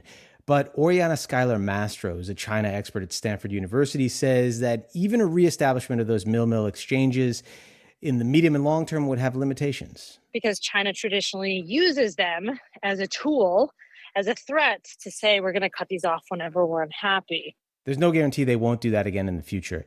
Another key thing that's on Xi's mind these days, of course, is China's economy, which has had a disappointing recovery this year. Foreign investment's down. There's been an outflow of capital from China. Xi is expected to speak at a dinner for business leaders in San Francisco when he's there, and he will no doubt make an appeal to them. But proof's going to be in the pudding. A lot of foreign business executives that deal with China have been spooked by his policies. So, even though he and Biden are meeting and these talks are a positive step, they will not solve the fundamental problems. NPR's John Ruwitch, thanks so much for being with us. You bet. Over a month into the war in the Gaza Strip, and international news organizations have little, if any, access to Gaza. Israel, which is bombing Gaza in response to the deadly Hamas attack on its soil, controls access. And with the exception of brief tours with a limited number of reporters, Israel has not been granting journalists access to the region. The conflict has been deadly for those trying to report it. Roughly 40 have been killed so far. 4 were Israeli, 1 from Lebanon, the rest Palestinian. This leaves much of the outside world with limited access to news from Gaza and the approximately 2 million people who live there. Sharif Mansour is the Middle East and North Africa Program Coordinator at the Committee to Protect Journalists. He joins us now. Mr. Mansour, thanks for being with us. Thank you for having me, Scott. What do you hear from local reporters who are working in Gaza about the conditions under which they're reporting? Well, this is the most dangerous months or so we've seen over the course of 3 decades when we documented journalists killing anywhere else also around the world. Palestinian journalists are facing outsized challenge and risk. They were forced to flee after seeing colleagues killed, media facilities bombed, and their own homes and their families as well. And in addition to all of that, it's hard to get the story out, isn't it? It has been difficult to get electricity, to get in an internet connection. They are struggling to even survive, finding food or water right now. And once the Israeli army bombed communication towers, we almost reached and used blackout several times. And it has been consistent now 3 times when international media even cannot reach their own journalists or the freelancers, in addition to other harassment and assaults on journalists covering from the West Bank and from within Israel, unprecedented level. We have documented at least 13 journalists who are also been arrested in the West Bank, in addition to outright censorship by passing legislation in Israel based on vague, harming national morale charges. They can put someone in jail for up to 1 year right now. I have to ask, is Hamas welcoming a journalist? No, in addition to access problems from the Israeli side, of course, Hamas have enforced its censorship regime within Gaza. For the first time, this war that we have documented Israeli journalists being killed by Hamas fighters, 4 of them who were killed in southern Israel on October 7 in an unprecedented assault. The Committee to Protect Journalists has called for the protection of journalists working in Gaza. And I say this with respect. Is that really possible? I think the numbers tell the story of the exponential risk. And we're talking here about unprecedented bombardment in addition to other factors that makes this more deadly. But we at the committee, we also try and spread information about safety guidelines. We understand that they may not have that possibility if they are already there near combat situation. Mm-hmm. I believe the Israeli forces say they have an obligation to review footage and stories so that operational plans aren't revealed. What do you think of that? Well, we've seen similar restrictions, but I think the most alarming is when the Israeli government and the Israeli army said to Reuters, AFP, and international media that they cannot guarantee the safety of their employees. And of course, journalists are civilian and they are protected under international law. No international journalist or a media outlet would risk having a headquarter after seeing media facilities bombed. Why is it important for the world to hear what's going on now? I think we rely on journalists to have critical, timely information, because otherwise we are left with a sea of dis and misinformation that can only fuel the conflict. Sharif Mansour is the Middle East and North Africa Program Coordinator at the Committee to Protect Journalists. Thank you so much for speaking to us. Thank you for having me, Scott. And for more coverage and for differing views and analysis of the conflict, you can go to npr.org/MideastUpdates.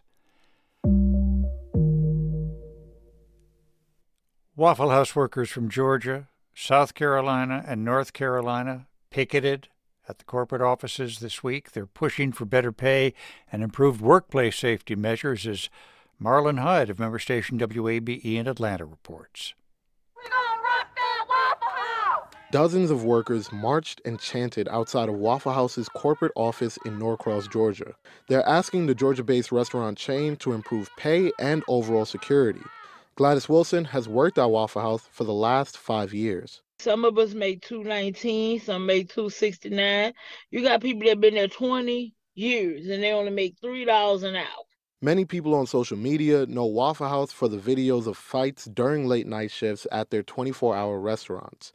Wilson says some nights she works in fear of being attacked. Our safety comes first. You trying to make a living, and you shouldn't have to die trying to make a living. They've gotten support from the recently formed Union of Southern Service Workers. It's not a union sanctioned by the Labor Relations Board, and Waffle House workers are not unionized or pay union dues. But the group wants to organize workers in Alabama, Georgia, North, and South Carolina, all so-called right-to-work states where it's hard to join unions. Shay Parker is a member of the group. As we get more workers involved, whether it's Waffle House, McDonald's, a warehouse, whatever, to know that they have a voice, they don't have to continue to just settle for less, because that's what we've been doing. We've been settling. The USSW is circling a petition demanding a $25 minimum wage and 24-hour security at the nearly 2,000 Waffle House restaurants, mainly in the South and along the East Coast. For its part, Waffle House had no comment on the group's demands, nor on the organizing efforts among some of its workers. For NPR News, I'm Marlon Hyde in Atlanta.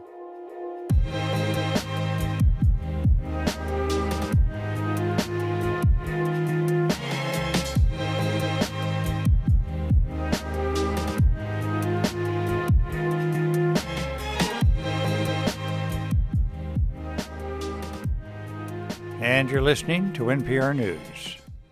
This is 90.9 WBUR. Good morning. I'm Sharon Brody. It's 9:18. Coming up in about 15 minutes, you'll hear about goats wearing GPS collars.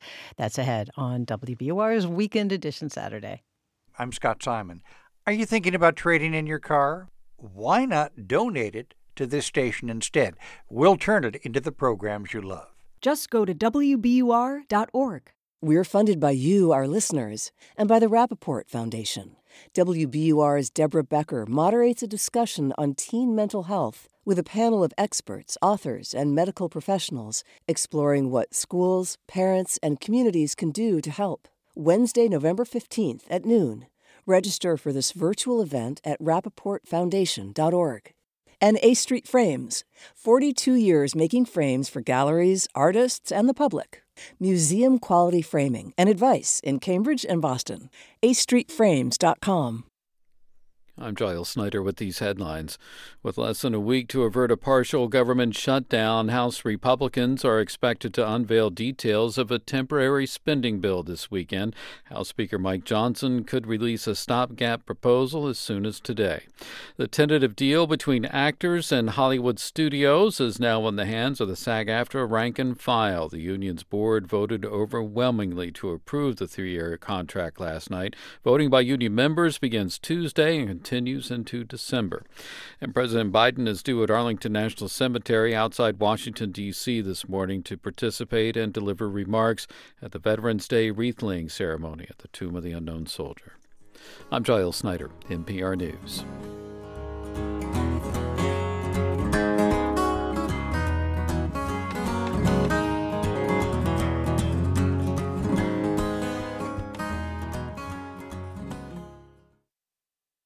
Support for NPR comes from this station and from BetterHelp, committed to supporting mental health through therapy. Clients are matched with one of 25,000 therapists and can communicate via video, chat, or phone at betterhelp.com/public. From FJC, a foundation of donor-advised funds working to maximize the impact of charitable giving and to create customized philanthropic solutions. Learn more at fjc.org. And from listeners like you who donate to this NPR station. This is Weekend Edition from NPR News. I'm Scott Simon. The people responsible for improving air quality are increasingly turning to a little-known rule to meet federal clean air standards for millions of Americans, and they do so, even as wildfire smoke becomes more common. That's the finding of a recent investigation from the California newsroom, Muck Rock, and The Guardian. Lead reporter Molly Peterson from the California newsroom joins us. Molly, thanks for being with us. You're welcome. What is this rule called the Exceptional Events Rule? Yes, it's tucked into the landmark Clean Air Act, and it lets local regulators exclude bad air days if they can tie them to events that are uncontrollable or defined as natural by the Environmental Protection Agency. That includes volcanoes and dust storms, and this is the one we're really paying attention to, wildfires. And what did your reporting find? Well, we found that more places are using this rule to forgive more and more days of pollution as climate change sets the stage for bigger and bigger wildfires. California has traditionally used this rule more than anybody else, but it's not just the West Coast. More than 21 million people in the United States live in places where regulators have used this rule, from Washington State to Louisiana and Baltimore. Can you give us an example? Well, let me take you to Southeast Michigan. In 2022, Detroit had enough smoggy days that the region might miss multi-year federal air goals for ozone. If that happened, Michigan would need tighter rules on everything from auto assembly plants to print shops and a vehicle inspection program. Not very popular in the Motor City. Michigan argued that 2 of these smoggy days were influenced by Canadian wildfires last summer, and because EPA agreed, the state avoided adding rules that businesses oppose.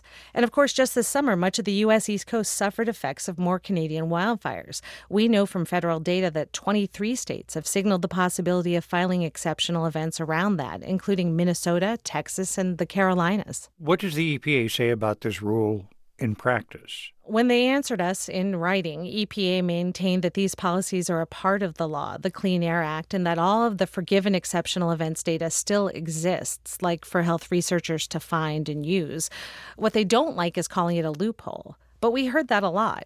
Regulators and other sources called it a magic wand, an escape hatch, a get-out-of-jail-free card. Well, what are the possible repercussions of increasingly relying on this rule?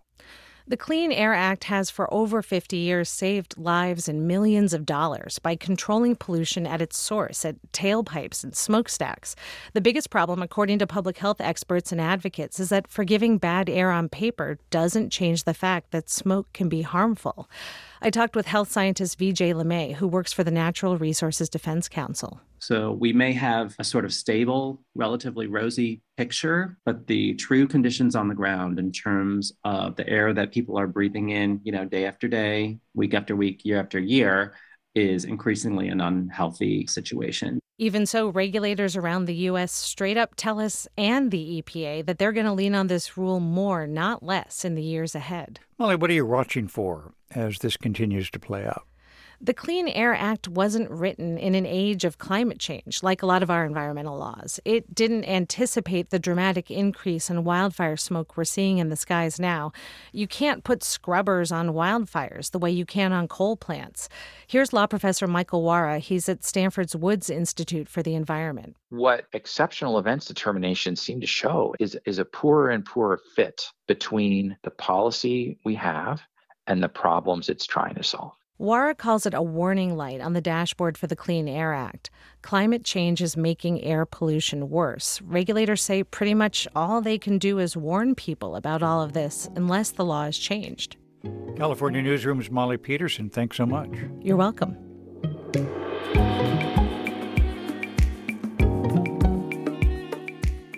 Tom Lambert is among the last living witnesses to a key moment in the history of the Cold War.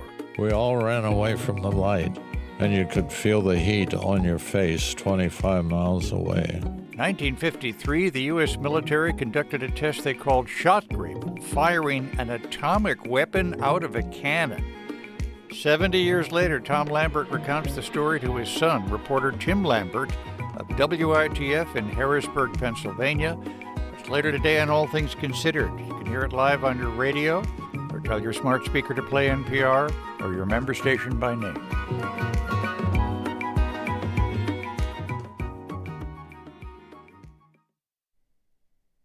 And now it's time for sports.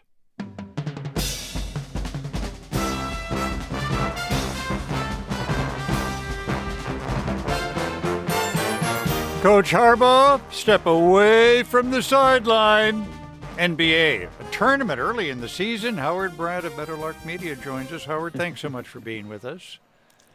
Thank you for having me, Scott. Are you having a little fun at Jim Harbaugh's expense? I would never have fun at Coach Harbaugh's expense. Big Ten Conference announced yesterday it's banning Coach Harbaugh from the sidelines for the team's final 3 games. This comes after the team was found to be in violation of that Big Ten sportsmanship policy because they sent a staffer to opponents' games to record video of the team's signals. He can coach the game during the week. Does the punishment fit the violation? Well, certainly it's cheating. I mean, there's no question. I know that the university is filing an injunction to get Coach Harbaugh on the sidelines, et cetera. But if you lay out and you read the 13-page complaint, essentially, you're not supposed to spy on other teams, especially when you're the 3rd-ranked team in the country and you've got a great coach like Harbaugh. And the complaint said that this was not a reflection on him. However, it really is a silly sort of dirty thing to do. And it seems they got caught. The former assistant coach, Connor Stallions, resigned as the center of it, buying 12, 13 tickets to games to have other people in the stands watching your opponents play. And they got caught. And the reason why this punishment is so abrupt, even though the University of Michigan is saying it's a rush to judgment, is because they were caught earlier in the season doing this. So the Big Ten is trying to punish them during the season. There are only 3 games left. And so, yeah, to answer your question, does it feel a little bit rushed? Sure it does. But what are you doing, Michigan? What are you doing? You mean because they knew the rule, right? I mean, if you're Michigan, what are you doing as a team that this is something that what are we the New England Patriots? Are we going back to Spygate back 20 years ago? Yeah. I mean, it's just a really silly But serious offense. And I think that what we're also seeing with Jim Harbaugh and with that team is that he was already, the school was already under violation for recruiting violations earlier this season. So this is twice this year for a really, really good team. They've got a huge game today. And this is, the coaches always talk about not wanting to be distractions. Well, they are the distraction right now.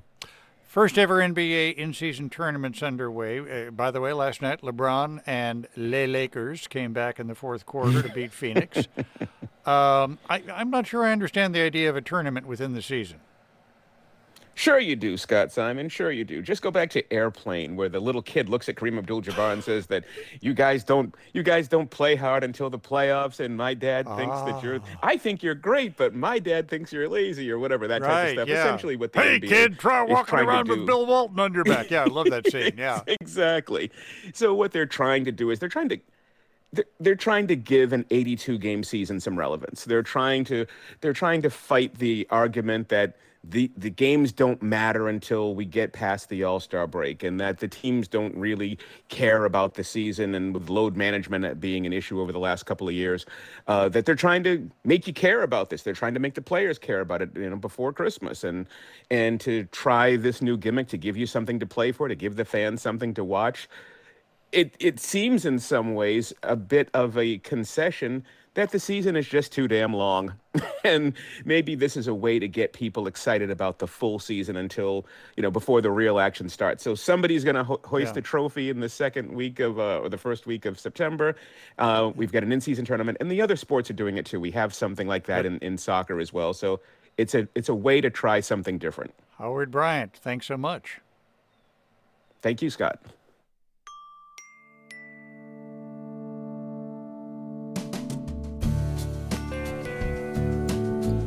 Time now for StoryCorps' Military Voices Initiative, recording conversations between service members and their loved ones.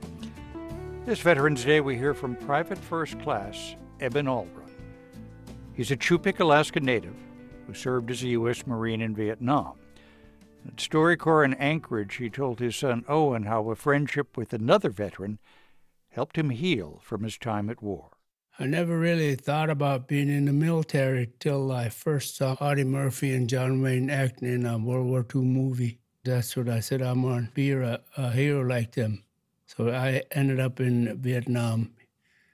To me, I was in a different world, and I did not want to make any friends because we never knew when anybody would die because of the bullet. It's hard to talk about it. I wanted to forget the memories of what I did, and I started drinking really bad. Alcohol became my best friend for a long time. But I used to go to a group that met at VA, and Bill Martin came into our combat group in the evening. The first time I ever saw him, he reminded me of General Custer. Yeah, a big mustache. Yeah, but he got to know me, and I got to know him. He spent 20 years in the military, and part of it was in Vietnam.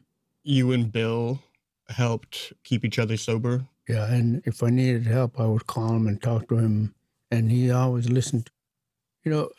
After I came back, I was expecting parades, but it was just different, calling us baby killers. And so for a long, long time, I was ashamed to be a Vietnam veteran. But me and Bill Martin, we went to powwows. And the first time I was really honored for returning from Vietnam was a powwow in Fairbanks. And I was asked to carry one of the flags. And he was standing next to me. He was comforting me. It's okay. Thank you. When was the last time you saw Bill Martin? It was like 4 or 5 years ago. He had to fight cancer a couple times, and when his cancer came back the third time around, he said, "No, I'm not going to go through that again." So I miss him. I remember Bill Martin as someone who always wanted to bring joy into people's lives. That's why he was family. Uncle Bill, He was your uncle.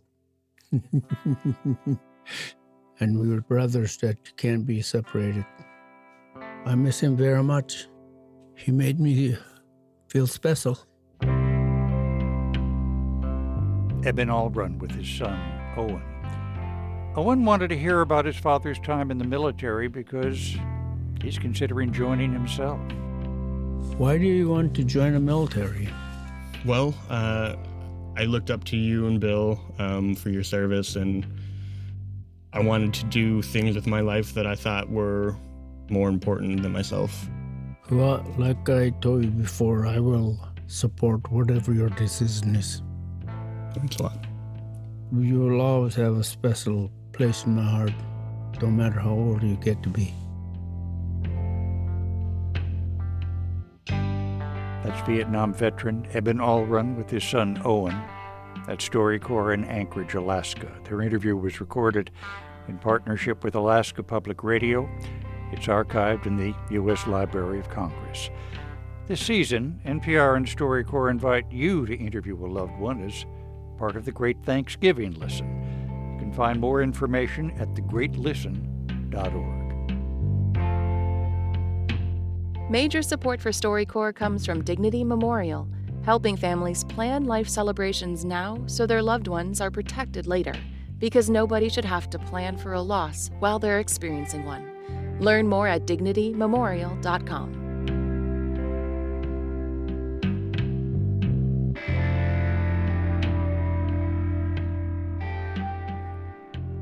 You're listening to Weekend Edition from NPR News. Agriculture is one of the biggest sources of pollution flowing into the nation's waterways. Looking for solutions, a goat farm in Virginia is using a new technology to help improve water and soil. Jacob Fenston of member station WAMU reports. All right, girlies. Let's go. Come on, everybody.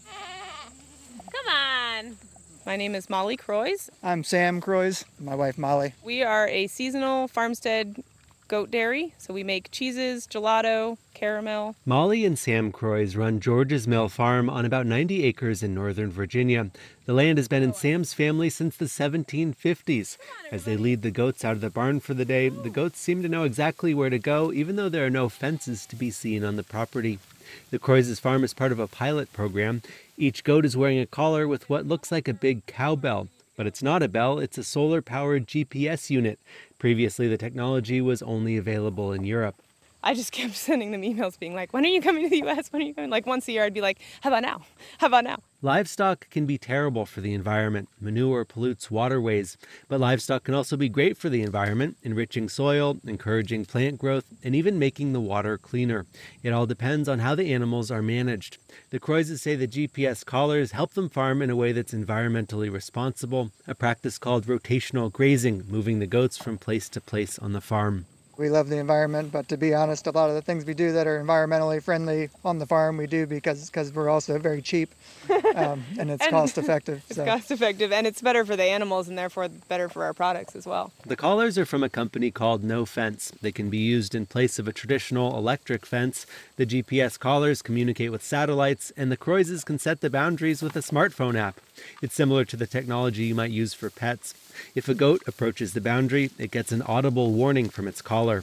And then it'll stay there for a minute, and if they don't move, they get a shock. She demonstrates coaxing a few goats toward the invisible boundary. Rotational grazing is good for the environment because it helps keep nutrients on the land. In a more traditional dairy operation, animals would be crowded together, all pooping in the same spot.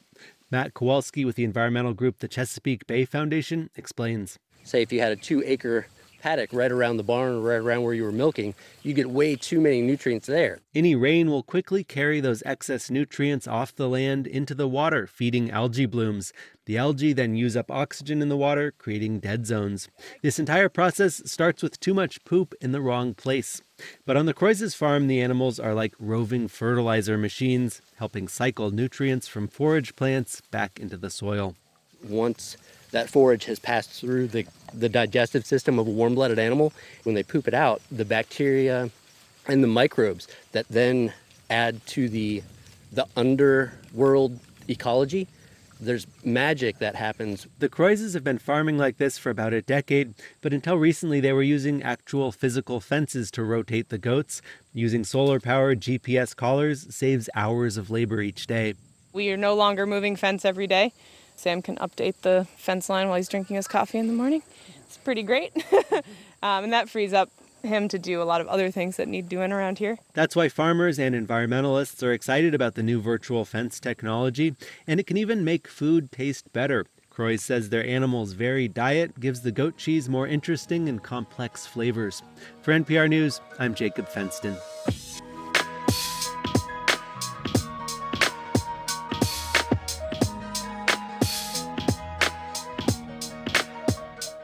This is NPR News. This is 90.9 WBUR. I'm Sharon Brody. A former Methuen police chief and a former officer are pleading not guilty to fraud and corruption charges. Joseph Solomon and Sean Fountain were arraigned yesterday. Solomon's accused of hiring candidates who were untrained and unqualified. Those hires include Fountain, who was a city councilor, and Fountain's accused of misrepresenting his training credentials. The Concord Select Board is moving forward with a plan to cover up 3 plaques deemed historically inaccurate and offensive to Indigenous people. The signs mark an oak tree that settlers bought from Native Americans for the town's incorporation, a fishing site, and an area where settlers first lived.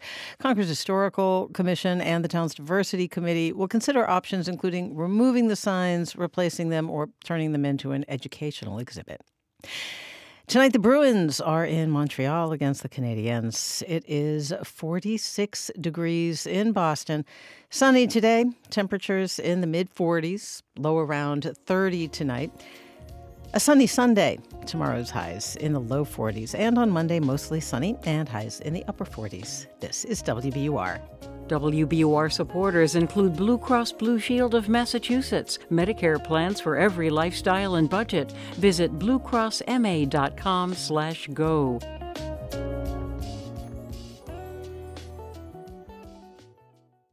On last week's Wait, Maeve Higgins had a great idea for a hit nature show. It's called Bear With Me. You just do normal things, but there's a bear with you the whole time. I'm Peter Sagal. Join us for this week's news quiz where celebrity DJ Steve Aoki joins us as we do our normal things. That's Wait, Don't Tell Me from NPR. Saturdays and Sundays at 10 on 90.9 WBUR.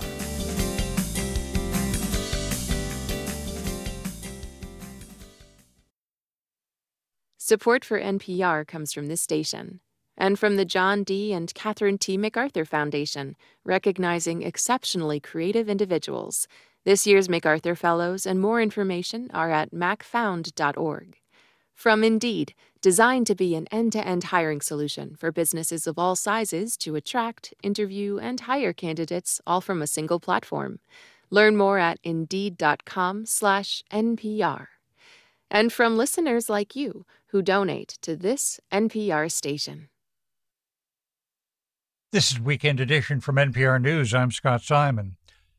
Michael Cunningham has written his first novel in almost a decade. Did it take the pandemic to do it? Day brings us into a circle of family and friends on 3 days, April 5, 2019, 2020, and 2021. It spans the pandemic through which the world lived and during which so many people died and so many hopes and dreams were smashed and rearranged. Michael Cunningham, who won the Pulitzer Prize for his 1998 novel, The Hours, joins us now from New York. Thanks so much for being with us. Thank you for having me. We've interviewed so many novelists over the past year who said they found it hard to work during the pandemic because life seemed suspended. How did you begin to tell yourself, this is what I want to write about? Your phrase, smashed and rearranged, could have been the working title for the novel, but that didn't seem ultimately like the right thing to call it. I was in the middle of a very different novel when the pandemic roared in, and I just put that novel aside. There was no way to sort of work the pandemic in without looking like I was working the pandemic in. It didn't seem possible to write a contemporary novel that did not acknowledge the pandemic, but at the same time, how do you write a novel about human beings in the pandemic as opposed to writing a novel about the pandemic. Well, tell us about this Brooklyn family that is at the heart of the book. Dan, holding on to the rock musician he might have been. Isabel, his wife, who holds the family together, and their children, Violet and Nathan, and then Isabel's brother, Robbie, who lives in the attic.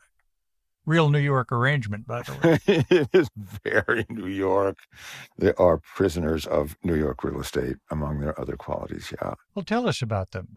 Yeah, sure. The situation in which they find themselves in the first third of the novel before the pandemic is that Isabel and Dan are in a marriage that isn't holding up all that well. It's not turning out to be quite what either of them had in mind. And each of them is in certain ways in love with Robbie, who is Isabel's younger brother, who is a single gay man. Let me stop you there. They're both in love with Robbie. That's a complicated situation even for Brooklyn.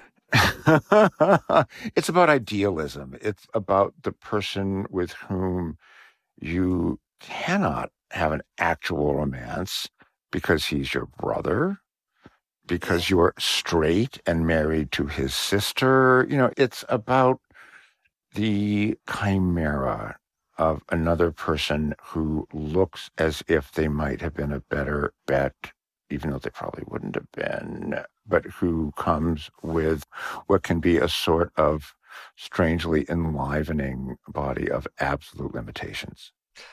The structure of this novel is a single day taken across 3 years. Your famed novel, The Hours, obviously a single day. You have acknowledged not just a debt to Virginia Woolf. Your life was really changed direction when you first read her. Oh, absolutely. Yeah. I read her when I was pretty young and not much of a reader. I read Woolf's Mrs. Dalloway, and I realized for the first time that it was possible to write sentences like that, to produce prose with that kind of grace and balance and complexity and musicality.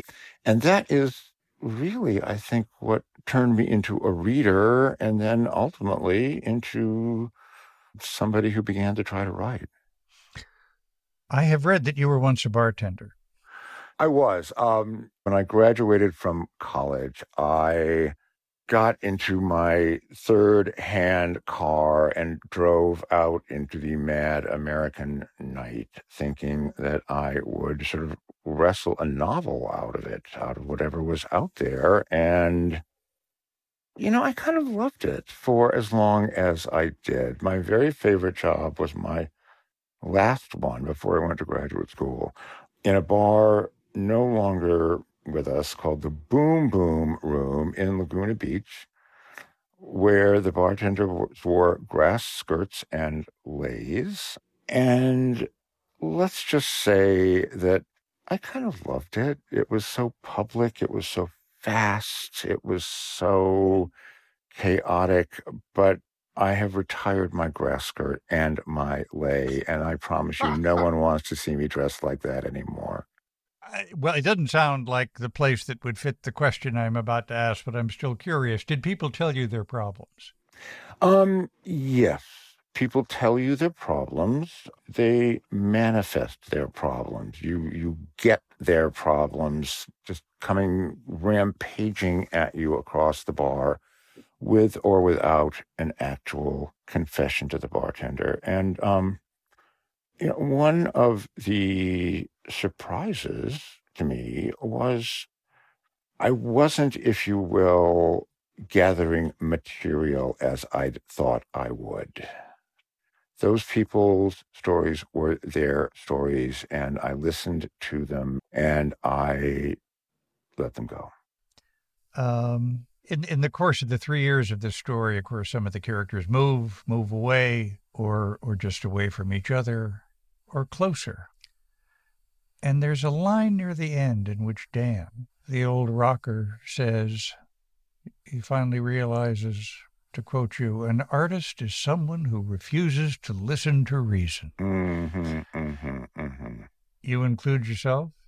Oh, yeah. I would probably venture to apply that to almost anybody who writes, who paints, who acts, who does anything that is hard to feel recognized about, at least until enough time passes and you get lucky. The odds against anyone becoming a writer who is actually read. Not to mention the fact that going into year 3, working in a gay tiki bar in Laguna Beach, your parents begin to wonder why they sent you to college in the first place. But I think for many of us, we just have to insist on doing what we want to do anyway, even though the odds are stacked against us, even though people are beginning to lose faith in us, whatever it is. You just sort of tie yourself to the mast and hope. Michael Cunningham's new novel is called Day. Thank you so much for being with us. Thank you for having me.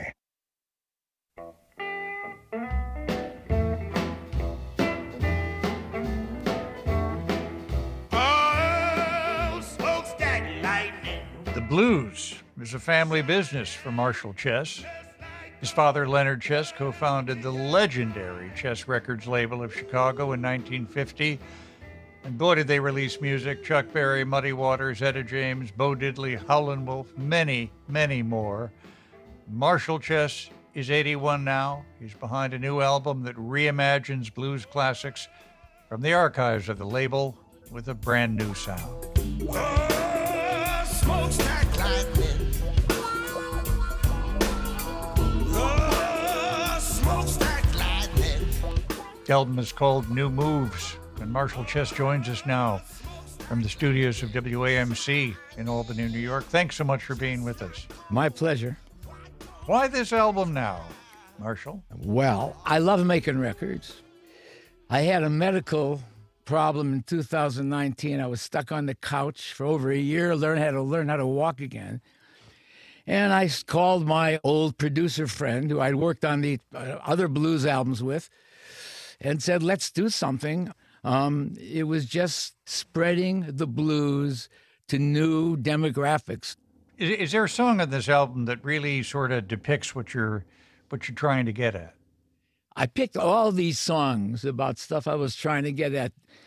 I had a lot of girl problems in my life, so a lot of these songs are about men's problems with women, She kicked me out. It was 9 below zero, But in this album, we recorded a new song called Help Me. You gotta help me. I can't do it all by myself. Oh, yeah. And I just love that lyric, help me, I can't do it all by myself. I mean, see, the thing about the blues that I learned very young, the psychological, therapeutic factor of the blues.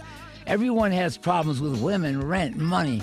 And the blues told it in a very basic way, but everyone doesn't realize that they're common problems. You put a band together just for this project, right?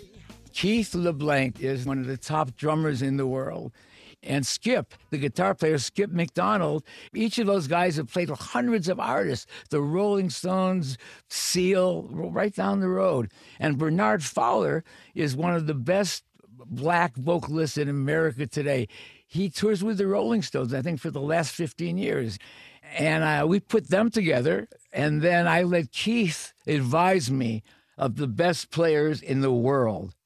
I mean, there's such an extraordinary wealth of material from Chess Records. How did you decide what to include?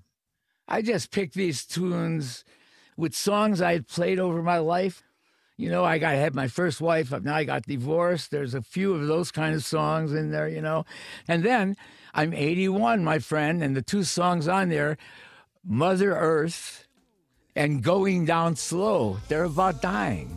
And I know that's coming up, and they make me feel better about it. I'm going down slow.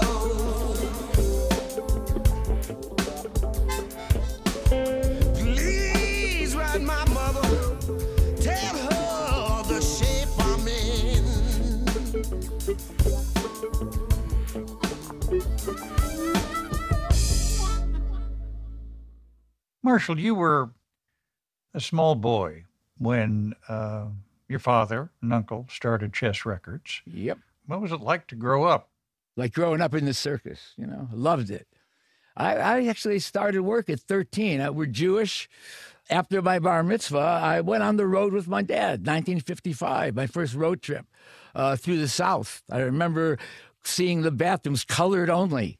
The first Chess record recorded in 1950 was a saxophone guy named Gene Ammons, and I was at that session. I slept on old metal folding chairs. My dad was a workaholic. My mother guilted him, and he dragged me around. And when I once asked him after I started working, "What's my job, Dad?" he looked at me and said, "Your job's watching me." So, Well, I have to ask, Marshall, was there tension, acrimony, controversy in your time over white producers, white label owners having such an influence over the blues and black musicians? No, there wasn't. I don't remember that until much later. There weren't any black record executives, black recording studios. At first, it was controlled by the major labels, RCA, Columbia. Then the independent record business started. And what made that happen was payola. Guys like my father could pay a disc jockey $50. He'd play the record. You knew what you had. And that's how the whole your father thing started. did that? Of course. Mm-hmm. Yeah, without payola, there wouldn't have been rock and roll, my friend. I said that at the Grammys when I picked up an award from my father and uncle, and everyone gasped, Well, good for you for stating stuff like that out loud. Is there an artist you've worked with that you were around in the heydays of the Chess era that you particularly admire? Oh, no doubt. Muddy Waters. Now, when I was a young boy, at the age of 5,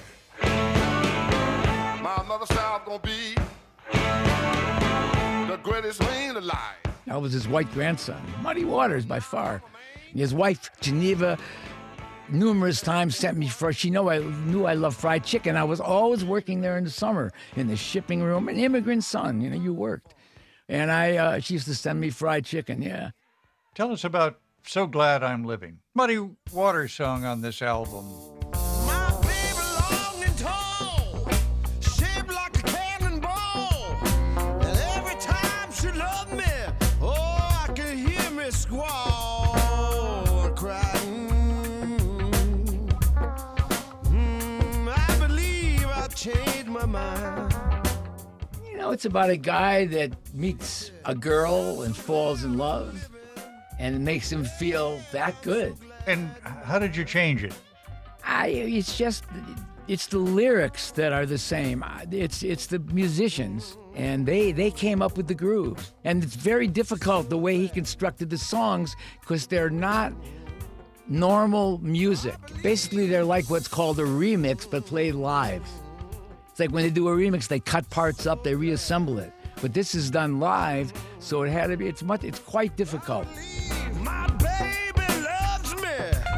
I know she loves me right. She let me lay down, and I love. How do you keep the blues alive these days, do you think? I'm trying with albums like New Moves. The blues is just it's as good as Beethoven or Bach, man. It's so important to American culture, to world culture. It's the foundation of rock and roll. But people forget about it. That's why all these experimental albums in my years began to work. I brought in new people, Marshall Chess, new album, New Moves by the Chess Project, out now. Thanks so much for being with us. It's my pleasure. I enjoyed it so much.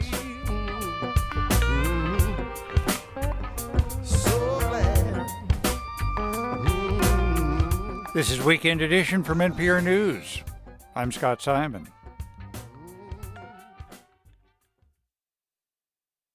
Support for NPR comes from this station and from Staples, with supplies to get business done no matter where it gets done. From ink and toner cartridges to technology like laptops and networking accessories. More at Staples stores or staples.com. From the Walton Family Foundation, working to solve social and environmental problems to improve lives today and benefit future generations. More information at waltonfamilyfoundation.org. And from listeners like you who donate to this NPR station. This is 90.9 WBUR. Wait, Don't Tell Me is next at 10 o'clock. It's 46 degrees in Boston with sunshine today and temperatures in the mid-40s. We're funded by you, our listeners, and by Ocean State Job Lot, partnering with customers to help veterans stay warm by giving coats to those in need. OceanStateJobLot.com. Plymouth Rock Assurance, auto and home insurance that strives to treat you with kindness and humanity because they believe there's never been a better time for nice. PlymouthRock.com. And H&H. Take part in a tradition as Boston as Fenway Park. Handel's Messiah. 3 performances November 24th through 26th. HandelandHaydn.org. Trump's trials, there are so many, and it can get confusing which turns are important and which ones aren't. We'll bring you up to date on the civil fraud trial in New York, where former President Donald Trump and his daughter Ivanka testified this past week. We dive into their testimony and look at what's at stake for the former president. That's on All Things Considered from NPR News. Today at 5 on 90.9 WBUR, Boston's NPR news station. I'm here and now host Scott Tong, and this is 90.9 WBUR FM Boston, 92.7 WBUA Tisbury, and 89.1 WBUH Brewster. Listen anytime with our app or at WBUR.org. WBUR, Boston's NPR news station.